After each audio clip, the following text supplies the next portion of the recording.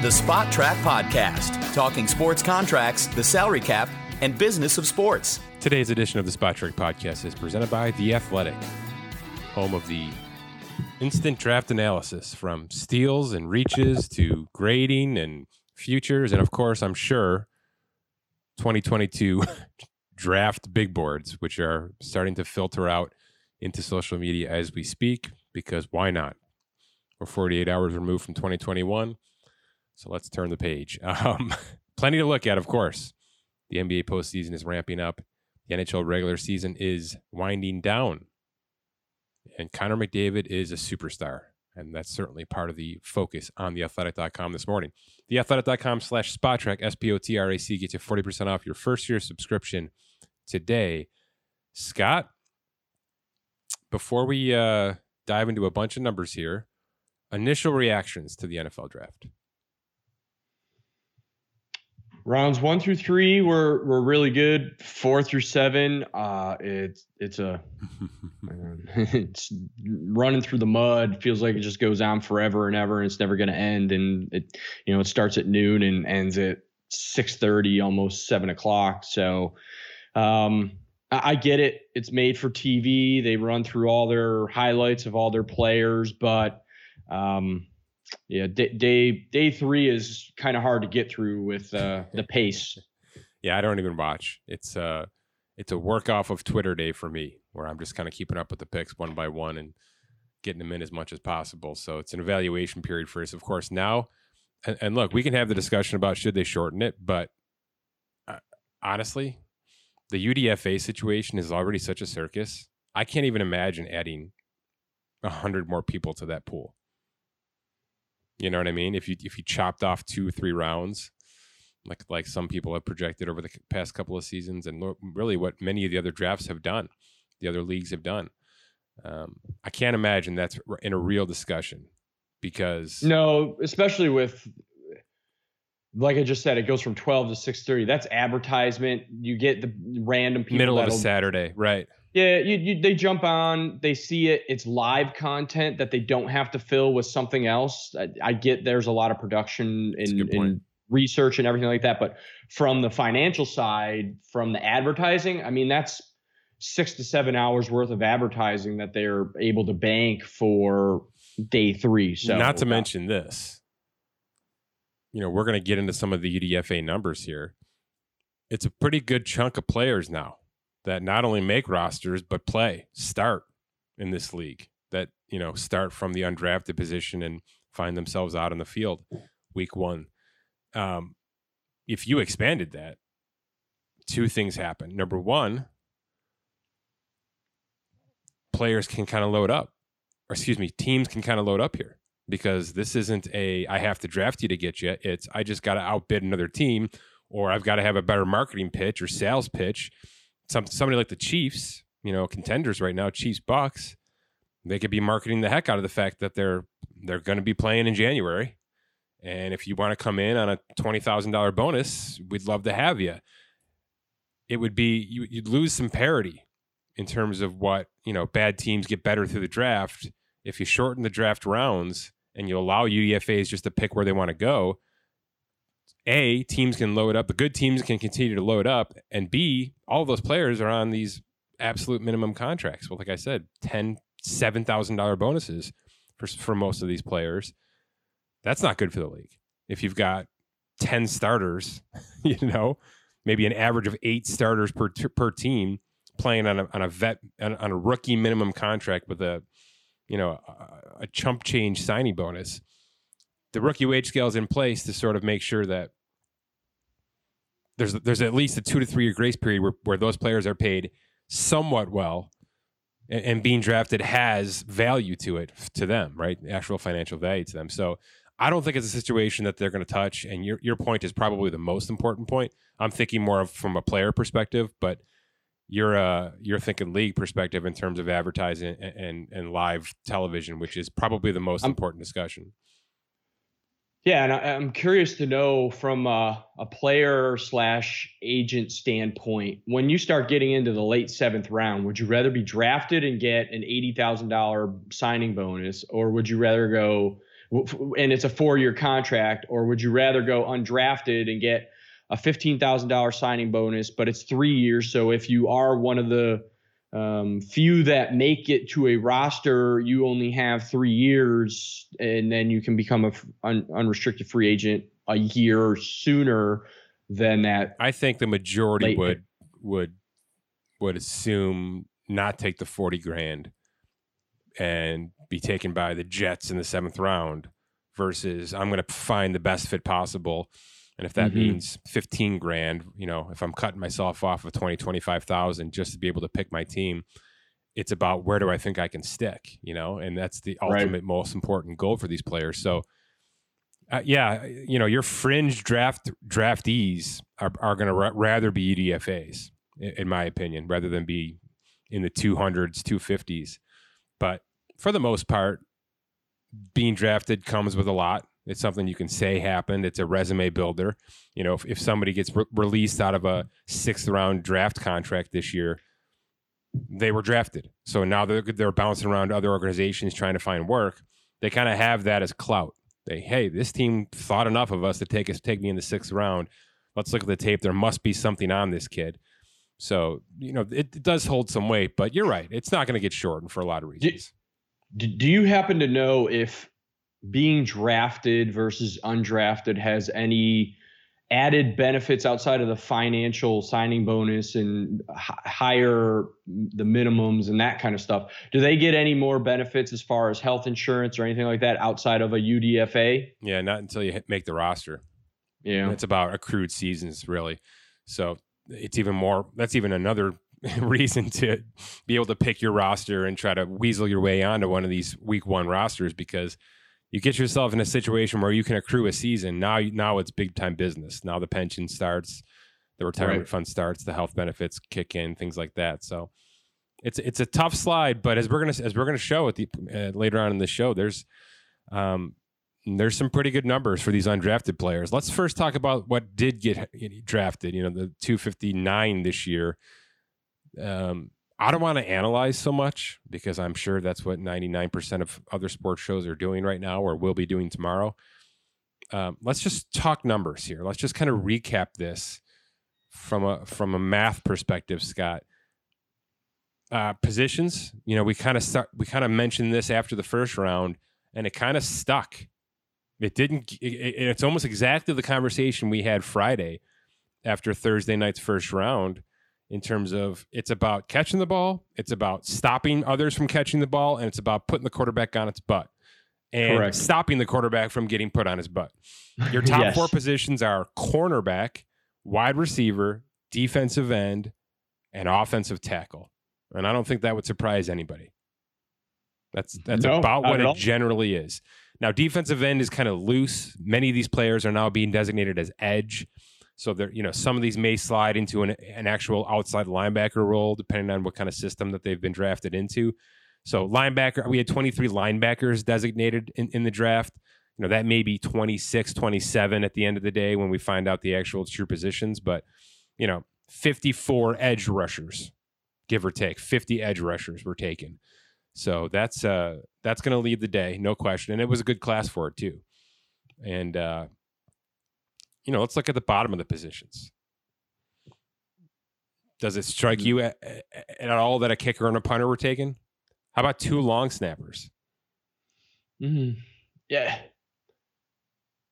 Not surprised with a kicker and a punter because we've seen that. But, if I talk about UDFAs, 57 of the starters from week 1 last year for punter, kicker, and long snapper were UDFAs. Wow. So, wow. Kind of surprised that a long snapper was selected in the draft when you could have taken a skill player that they must have had a high grade on a long snapper. For those to be down there. I actually get it. I actually get the long snapper part of it because generally speaking, Scott, those are special teamers too. They may be out there for kickoffs, things like that. So there's a multiverse role to them. There's a little versatility to those kind of players. And I'm okay with them kind of getting that out of the way because those guys stick. If those guys can play, they stick on rosters for 12, 14 years. I mean, there's not much turnover there if you've got a good one. So locking a long snapper into a 4-year contract, I'm fine. I think that's the right move. Whereas, you start to look at the UDFA situation. I'm sure you haven't yet because it's been a cluster, but it's wide receivers left and right and up and down. There's probably 15 to 20 tight ends already signed on rosters. The weapons are out there. And the more visibility we have to these mid-major conferences in college football, you're seeing that there's guys that can catch the ball. There's running backs that can catch the ball. The NFL style weapons are all over the country. And, they're not going to be the top echelon, of course, but they're the perfect candidates to plug and play UDFA wise and give a small bonus to and see what happens. And if they become your third or fourth wide receiver this year, as many teams saw last year, that's a huge benefit. That's a huge benefit to the roster. So I think rather than waste the 6th or 7th round pick where maybe there hasn't been as much thought process into it, I think by the time the 5th round is over, Scott, many GMs have turned their focus to let's start lining up UDFAs. This stuff is happening. It's fluid. It's happening throughout the whole week. But it's about, okay, we're getting a sense of now who is not going to be taken. Let's start allocating our time and our efforts towards what do we have to get done to get this guy and players that were already on our board. So I'm okay with, and I don't mean to be discounting the special teamers like this, but it's easier to identify those players and just toss them into the back of the draft when maybe your focus isn't as big as it should be. You know what I mean? I do. So I get it. I think it's smart. And I wouldn't, I could see quarterbacks being happening there too, because you kind of have so much tape and knowledge of those players. Okay, you know what? He's not going to be a starter, but maybe we get a 6th round guy we can stash in the practice squad and he becomes a backup in the league eventually. Let's not even think about it. He's going to be our 6th round pick. Bang, I'm on to the UDFA. So it's certainly a huge process. And I give these GMs and the scouts and everybody involved a heck of a lot of credit because there's a lot happening all at once. And it's tougher, of course, in the current landscapes, but I'm certainly okay with it. It sounds like Minnesota got their kicker of their future in the 5th round, or Cincinnati, I believe it was Cincinnati. Sorry, and they were pretty public facing with that. We have no problems taking this kicker early in the 5th round when nobody else is doing it because this guy's going to be a day one starter for us, and that's why we're doing this right now. So no problems with it. What do you think about 10 quarterbacks taken? What do you think? 5 on day one, by the way. Yeah, right. So, I think it's clear there was a drop off. It's a drop off, but it's on par for a year by year basis. I mean, 2017 there were 10, 2018 there were 13, 19 there was 11, and then 2020 there was 12. So little less than the last few years, but it's on par for the number of quarterbacks. So I'm not surprised by that. And we're seeing the teams that really need a quarterback, they're taking it in the first 2 rounds and then moving on. Teams that already have quarterbacks locked up they either have for all intents and purposes, a viable backup already, and then just drafting a quarterback would probably be, their 3rd or 4th option at this point anyways. So yeah, I think it's a little bit telling. I mean, if you just look at the 3rd round and on, and I'm going to actually include the UDFAs in this, there's been 4 confirmed, well, not super confirmed, not team confirmed, but, league confirmed quarterbacks signed as UDFAs right now. Here's the teams that have either a third rounder or higher or a UDFA. Minnesota, which drew some eyebrows, 3rd rounder. Houston, which of course drew some eyebrows, 3rd rounder. The Saints in the 4th round. The Colts in the 6th round. Atlanta UDFA, Philly UDFA. I mean, there's purpose with those signings / draft selections. You can understand Houston with their current situation and the unknown of it. You can understand Indy. after acquiring Carson Wentz, who knows? And they got a name. They got Sam Ehlinger, the kid from Texas, who can really play. And of course the Saints, similar. We're in a year by year analysis right now in New Orleans. Ian Book has been kind of linked to the Saints and Sean Payton for quite some time now. He may be a project, a real project over the next 12 months to see if he can be the next iteration of that quarterback. But I think it's interesting the way it all kind of laid out late. I mean, the top 5 were kind of no-brainers in terms of Lawrence Wilson, Lance Fields, and Jones. But after that, it got really interesting. And you can even throw Kyle Trask in here with Tampa Bay, Scott, because I know everybody's saying Tom Brady is going to play until he's 45, 46, but Father Time may have a different plan for him. Who knows what's going to happen? So it's good work by them, in my opinion, with their second round pick to bring in that the best second tier quarterback in this draft, and somebody that maybe can soak it all in for a year or two and see what they have going forward. I'm totally good with that. And have we been unfair? I'm going to pivot here, Vanya, and you're not going to like it. Have we been unfair to the Packers for doing this? Because isn't that what Green Bay did last year, Scott? Yeah, but that was a first round pick too, and they went up for him. Okay. And the difference is, as we just talked about last time, Tampa Bay is stocked from top to bottom, very deep in every position. They had the liberty to do whatever they wanted to in this draft. And if it was take a quarterback, even if it's a second tier, to see where things may go. In the Green Bay Packers situation last year, they were not as deep as Tampa Bay is. They needed some weapons. They needed to fill some other needs. They needed to sort of appease to Aaron Rodgers to be on his good side and sort of ammo up. And they didn't do so and ruffled some feathers and traded up for a quarterback that we all scratched our heads about. So I think it is. If it was round 2, pick 62 last year. I mean, Tampa Bay took Kyle Trask round 2, pick 64 this year.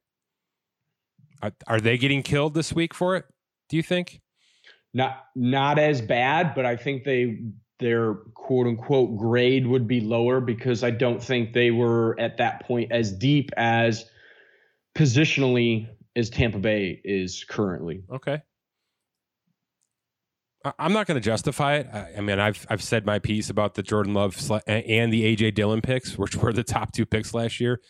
And who knows if either are going to bear out at all for this franchise. They may sooner rather than later based on current events, but tough times. Yeah, it's tough. You can't really go team comparisons at all here. You just can't do it. Every team's got their own mindset. Every team has their own situation.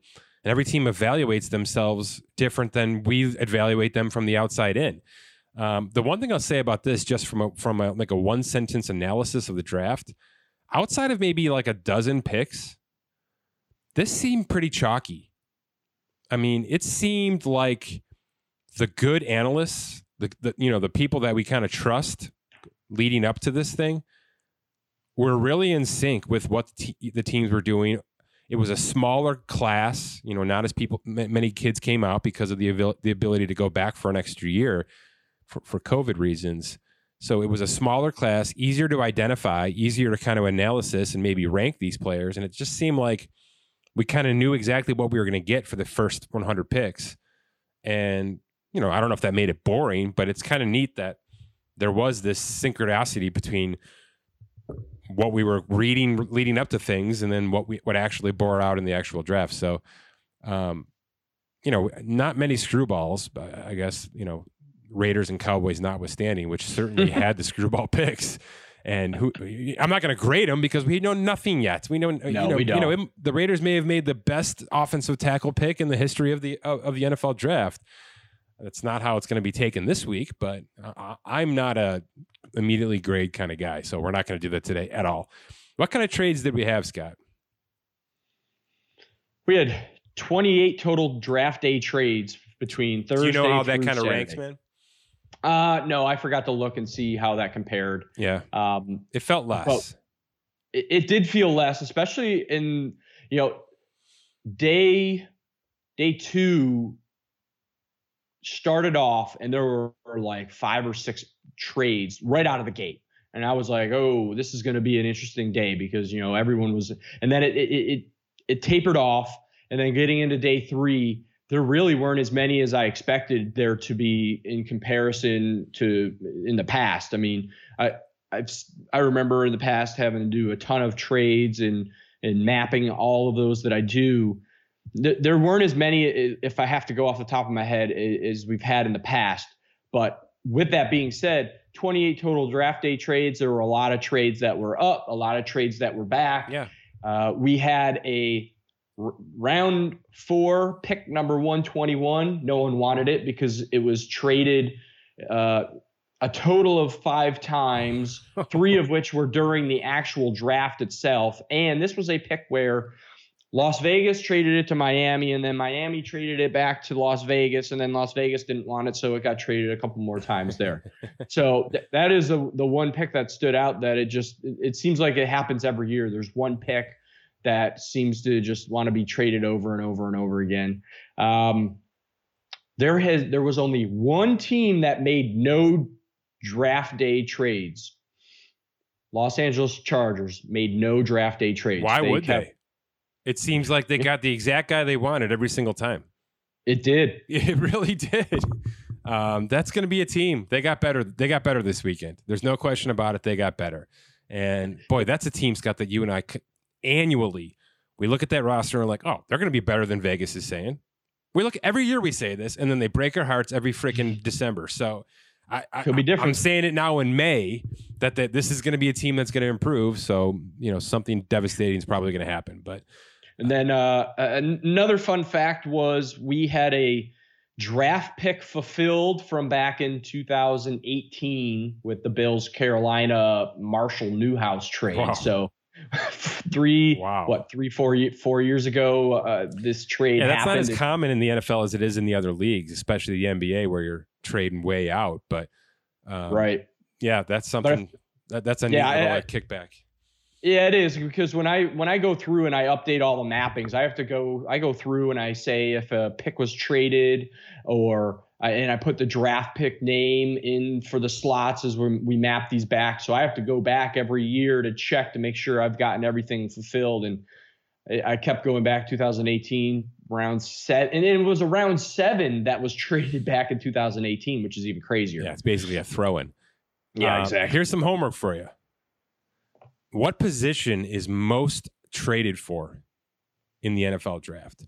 Oh, interesting. So a team moves up and drafts who? What position the most? Teams that added 2022 draft picks via draft day trades. Look, it was kind of like the story, the headline coming into the draft, because the Giants had done a lot of damage in free agency, and many people then assumed that meant that they weren't going to be as aggressive in the draft, and we were right. Those big names were right. Dave Gettleman finally traded back, and he got rewarded for it. What did the Giants get in terms of next year's compensation? They got a first rounder from Chicago, a fourth rounder from Chicago, and a third rounder from Miami. So they have 3 picks. Additional. Yeah, those are power picks, because that fourth rounder is a pick that could be packaged to move up even more. So right now, the Giants are looking at 10 picks in 2022 right now. That's good. And that's tied with Philadelphia with 10 as well. Well, it's interesting because both could be looking for quarterbacks next year. Yeah, you're right. So there's probably a thought process to it of, we've patched our holes enough. Let's just put this roster on the field, see what we have, and then give ourselves an out next year. Let's give ourselves some ammo to be able to move up. I mean, the Giants having 2 firsts in a situation where they might have to replace Daniel Jones, that's how you want to do it. That's good preparation, quite frankly. It absolutely is, because if they are anywhere decent and end up with a, let's call it 15 to 20 pick, and you have 2 first round picks, depending on what Chicago does, you could package those up and move up to get your, second, third, whatever it may be. And if they are atrocious or end up being not good, and they're that much closer to being at the top of the stockpile, I mean, it allows for them to have as much flexibility going into 2022 than not. And the fact that they are preparing for 2022, knowing if Daniel Jones does not work out this year, we've got this. They're sort of, planning ahead as much as possible. I give them kudos for that, because you have some franchises that, and we talk about it, you're in the win now capability, the Tampa Bay, Kansas City Chiefs, the Rams, and rightfully so, they're in the right now because they have that quarterback or they have those weapons. The Giants, we really don't know what they are. Same with Philadelphia. So the more that they can stockpile in preparation for next year. Well, it's interesting because, Philly added a 5th rounder next year via a draft day trade, but they've already got 2 firsts via some movement, and they're going to have a 3rd most likely. That there's a 3rd first round pick that's conditional for Carson Wentz playing enough, which all intents he should play enough to make that condition hit. So division rivals could be kind of jousting for position next year in terms of Philly and the Giants, and Philly should have the upper hand with 3 first round picks. So it may be a tough year for Philly this year, and you might have to just suck it up. But there's plenty of draft ammo coming and cap space too. I mean, they're taking a lot of dead cap right now in 2021 to be able to kind of open up the window next year. So it'll be a fun year for Philly, quite frankly. And I know it's way out, but have you heard rumblings of how the quarterbacks in college coming into the 2021 season are even panning out? I know there's a Joe Burrow in there that's going to go from 0 to. That's what we're going to need, because right now it's a lesser class than this year, and there's no slam dunk from what I've been reading. So we're going to need 1 or 2 of these players to just take gigantic step forward in the 2021 college football season, and that always happens. There's too many eyeballs and too many people that have to write headlines. You know what I mean? We're going to create a superstar out of that class somehow. But I don't know if there's going to be, 5, 6 teams vying to go up to 1, 2, and 3 like there were this year. Yeah, and that's a good point. And also, so many things can happen. We've been talking about Russell Wilson, Aaron Rodgers, some of these marquee quarterbacks that can't necessarily be traded because of contractual, Kirk but Cousins, you wait a throw it year. in there. Yeah.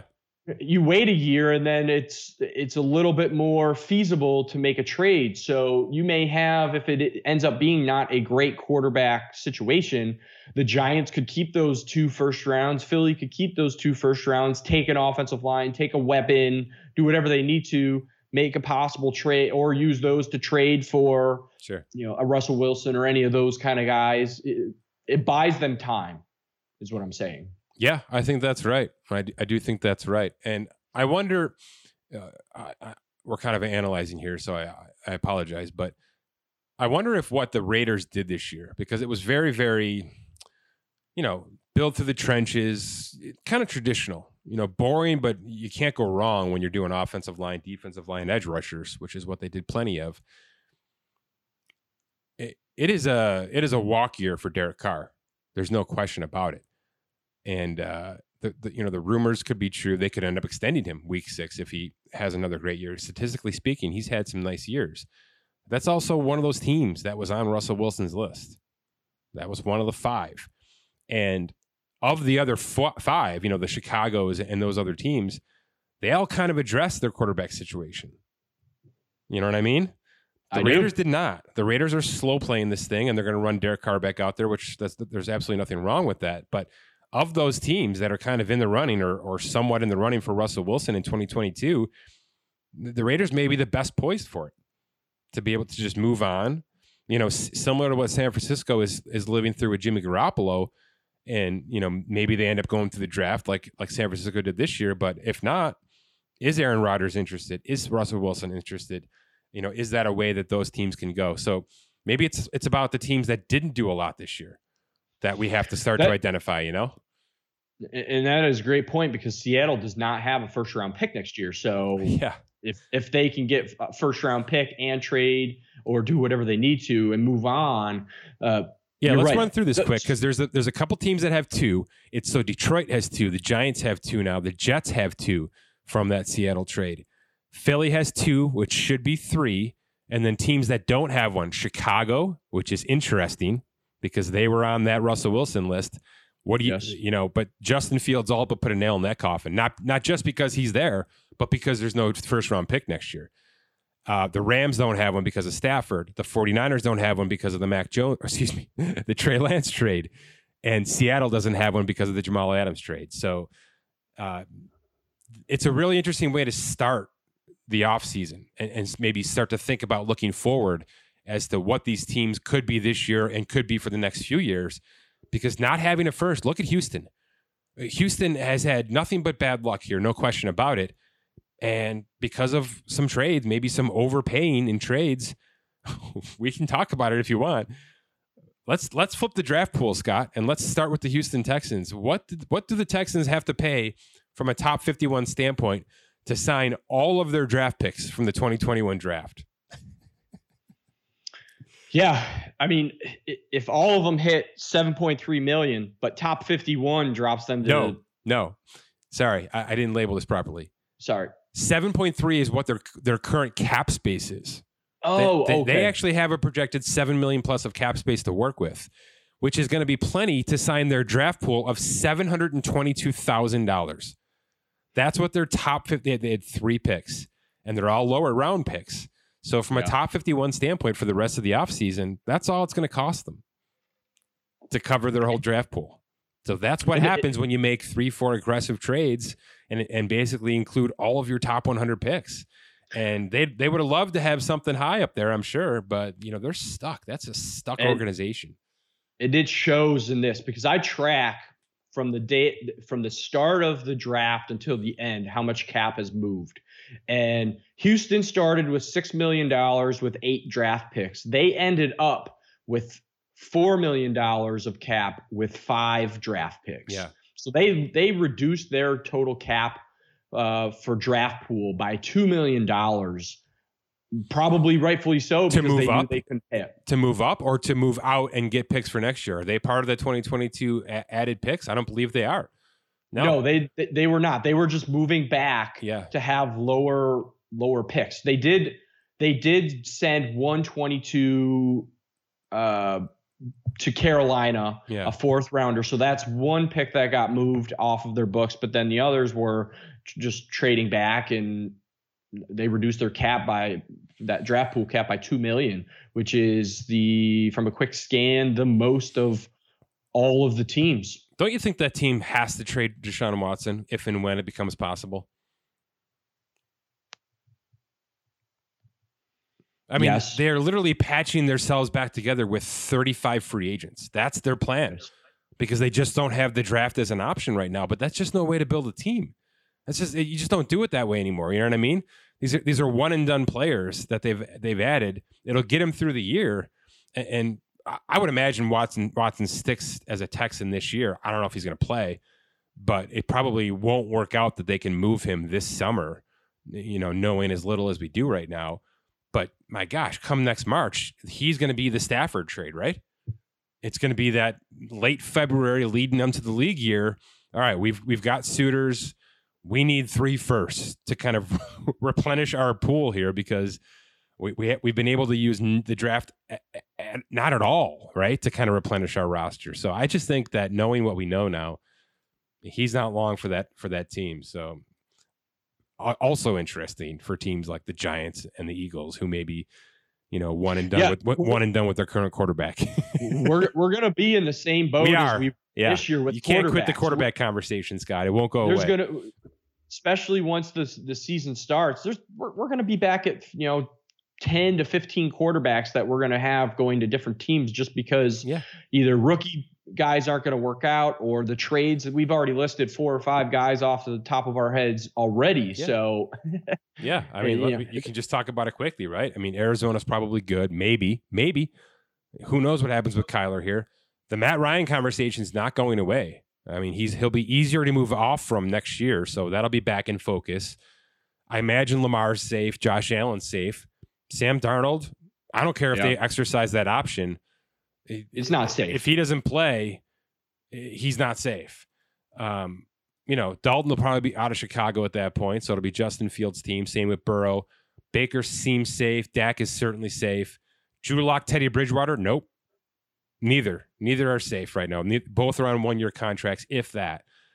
Jared Goff, nope. I realize it's guaranteed next year, but they will move off if they don't like it. They will Especially move they off. they have 2 first-round picks. Correct. They will move off. Of course, Aaron Rodgers, not safe. Deshaun Watson, not safe. Carson Wentz is Jared Goff, not safe. Even though there's guarantees in 2022, they will move off. The quarterback is too powerful now. Trevor Lawrence, safe. Patrick Mahomes, safe. Carr, absolutely not. Herbert, safe. Stafford, probably safe for 1 more year, in my opinion. Tua, no way. They tried to get rid of them this year. They tried this year. And they will be in on the veteran trades if possible in Miami. Cousins is fully guaranteed, but man, if he doesn't have an above average year, you're going to start to hear the youth start to rise in Minnesota to get rid of this kid. Mac Jones, safe. Who knows in New Orleans? Daniel Jones, not safe. Zach Wilson, safe. Jalen Hurts, not safe. Ben, not safe. Trey Lance, safe. Russell Wilson, questionable. Brady, guaranteed, so I guess safe. Tannehill, guaranteed. And then Washington needs a quarterback. It's half the league at least. Maybe 60%.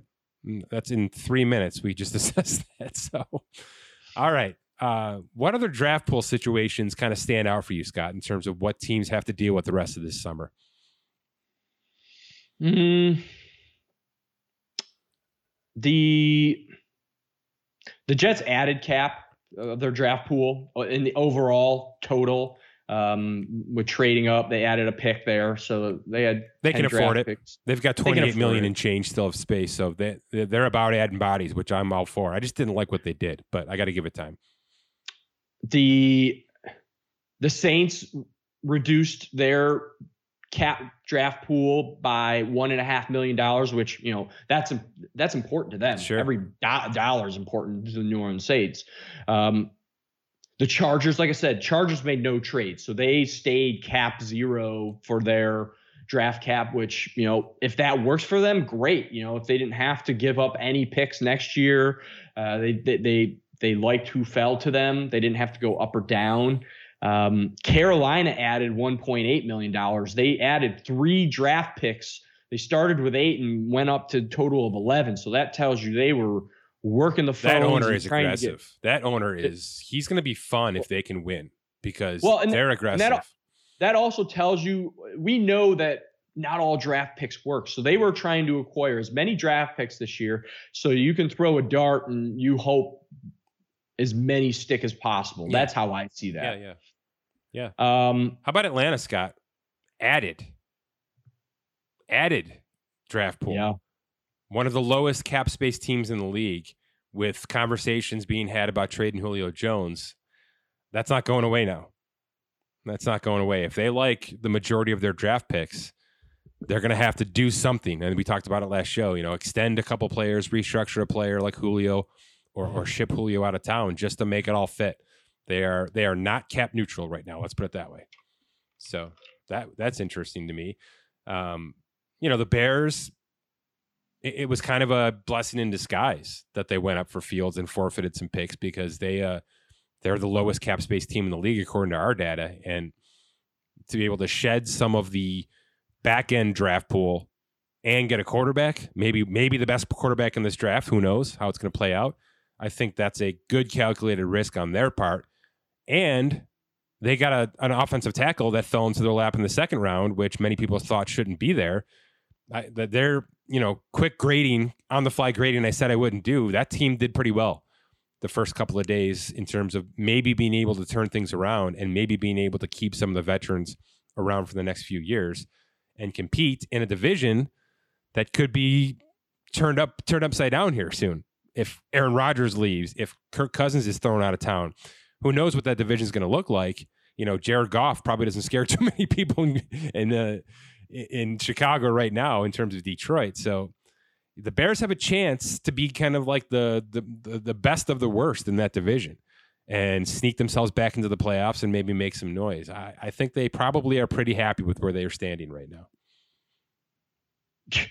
I would completely agree, because if you fast forward to 2022, A, you don't know if Aaron's going to be there. B, you don't know the situation with Kirk Cousins. Yep. And, Detroit, who knows what. And you don't Goff. have a first next year now. So you got to go out and win this year. It's an all win this year because you have to be able to attract some free agents and kind of prove, well, I mean, if they don't win, it's going to be new coach, new GM. Let's be fair. That probably should have happened this year in many people's eyes. So it's everybody's running on a 1-year tender there right now. There's no question about it. And I thought that the at least the first couple of moves in the draft really kind of pushed them in the right direction, in a positive direction. All right. Anything else kind of stick out for you, Scott? College-wise, Alabama, Ohio State at the top, Georgia next. It's all big schools. Notre Dame had a lot of time. Let me tell you who had a lot of love after doing not only the draft work, but some of this UDFA work to start. Texas Tech seemed to have a ton of names being thrown out. Pittsburgh, who I don't remember being good last year, and I admittedly didn't watch a ton of college football.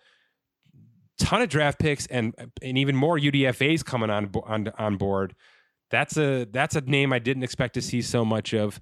And, we made fun of it all year, but there's a lot of Pac-12 love that happened over the weekend, and it's continuing to happen because they had, they made some bad choices possibly with the COVID situation, but when they got themselves on the field, they ended up having some pretty darn good teams out there.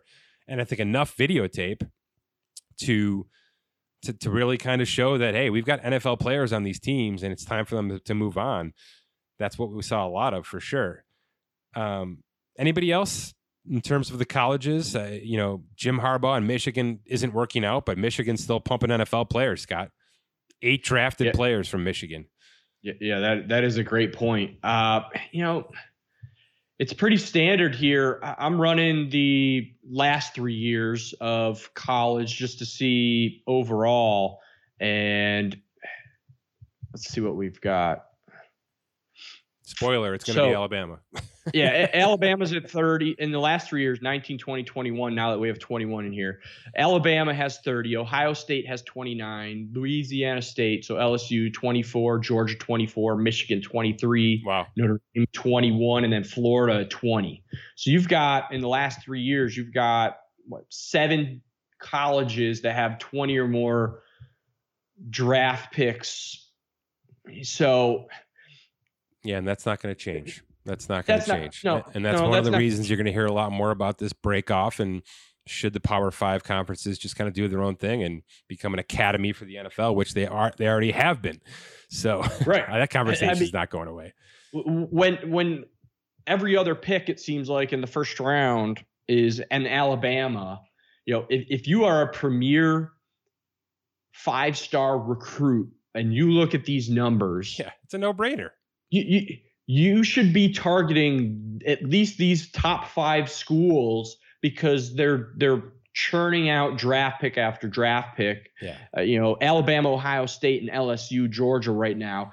Who knows what the Jim Harbaugh in Michigan, but they're pumping out, like you said, they're pumping out 23 draft picks over the last 3 years. So something is working as far as that to get guys from. And the transfer portal stuff, Scott, is going to make it all even the more powerful. Because, if you think about Tua and Jalen Hurts, right? Just the fact that they were tied to Nick Saban at one point and then transferred to somebody else and then, of course, had some success. Just the fact that they were in Alabama for a cup of coffee made them more reputable to the networks, to the social media feeds. Their names started to get out there more and more. And now, because you can transfer every year basically for free, why wouldn't a top 5 running back have a cup of coffee with Alabama before moving on somewhere else or wherever it's going to be? Especially it's a machine. Especially if you're playing the business game of I'm going to redshirt freshman or go for my sophomore year. and I know I'm never going to be a starter, so I'm going to flip to another college, be the premier starter, but have that Alabama blood of Nick Saban in me as a background. Yeah, it absolutely makes sense if they're playing that game. Yep, it's a resume builder for sure. Let's flip to UDFAs real quick, the undrafted free agents, which is the mess that we're in for the rest of the week here, unfortunately. And by the way, our free agent tracker does have a UDFA portion, so you can filter by UDFAs, and you will see a gigantic list of mostly minimum contracts with some small bonuses and small guarantees. And certainly as that information becomes available, I will update those accordingly. But generally, it's about 10 to 12 per team that are signed. And like I said, it's a lot of weapons, a lot of depth on the offensive line. You'll see the occasional quarterback mixed in there, the occasional kicker for some competitions in training camp and things like that. But look, this is a real way into the league now. This is no longer like a substitute supplemental option. Scott, give us some of the numbers based on 2020 in UDFAs. Yeah, so I went back and looked at the starters, and there were 177 UDFA starters out of all the positions. So that averages out to about 5.5 players per team that started as a UDFA, and that includes special teams. When I remove special teams, meaning no punters, no kickers, no long snappers, that drops us down to 120 UDFAs. So that averages out to about 3.75 or about 4 if we round up players per team as UDFAs. Starters. Plenty more on the roster, just actually getting onto the field starters. So almost 4 per team, non-special teams, almost 5.5 with special teams. So this is a good chunk, and it's been growing exponentially. It's been growing every single year, and it's going to continue to grow because of the financial value you get. And let me put an asterisk with that. That is all whether you were in UDFA last year, or the year before, or the year before that. So that's not just UDFA's 2020 rosters. Yeah, it's 2020 rosters, right? Top earning undrafted free agent in the history of the NFL. Everybody should know this by now because he's in our television screens every week still. For one reason or another. Tony Romo went from 0 to 100 with the Dallas Cowboys. He made himself over $127 million as their quarterback. I love the next one. We've had shows specifically about him. I think he may be done. I think he may be finally hanging him up, although I think he wants to try, but who knows. Jason Peters, the one-time tight end, converted to Hall of Fame left tackle. Yeah, that's a great story that you had on a couple years ago. Made himself almost $116 million as an undrafted free agent out of Arkansas. Antonio Gates, one of the best. He'll certainly be Hall of Fame worthy as a tight end. $71 million earned undrafted out of Kent State. Kurt Warner's on this list too, by the way. Yeah, he is. Yeah, there's some really nice quarterbacks that have stuck. Tony Romo, all time as of right now, is 20th, even with being an undrafted free agent. 20th all-time earner? Yes. Yeah, that's pretty incredible. And he's making a lot more talking in front of a microphone right now, too. So, yeah, absolutely. Good for him. That was certainly it's a good story whenever you get guys like this. We're going to see a lot with the running backs. There's no question about that. That's going to be the bread and butter of these undrafted free agents who can stick for maybe 10 to 12 years. But every now and then we're going to have a quarterback or two sneak in here, and it's really, really fun when it happens. So keep an eye on the UDFAs that come hit the rosters this week. And of course, any questions about this stuff at Spot Trek on Twitter. Yeah, you made reference to running back, so I looked real quick. Top running back undrafted earners: Arian Foster, 37.7, Chris Ivory, 22.9, Freddie Jackson, Buffalo Bills, $18.4 million, and then number 4, Danny Woodhead, number 5, CJ Anderson. So you've got some really well-known names undrafted that have contributed to multiple teams and made some pretty good coin as a running back as undrafted. No question. All right, it's UDFA time this week, and then honestly, it's going to become cap casualty week as well. Now the teams kind of know what they have in front of them. It's evaluating internally, what do we have, and for some of these teams, especially the ones with the least amount of top 51 cap space, maybe you can restructure a couple more contracts and add some more void years and see what you can get out of it. But I do think that there may be some minor trades and some, above average releases over the next couple of weeks here as teams get themselves in financial shape and formulate their rosters for mini camps and upcoming workouts. So it's a never-ending cycle, and unfortunately now there's going to be some tough business to follow this draft selection. So good stuff by you, Scott. We'll be back in a few days with the next version of this. Sounds good. All right. Keep with The Athletic. TheAthletic.com/SpotTrack. Get you 40% off anytime for the first year. For Scott Allen, my name is Mike Giannetti. Thanks for listening to this edition of the Spot Track Podcast.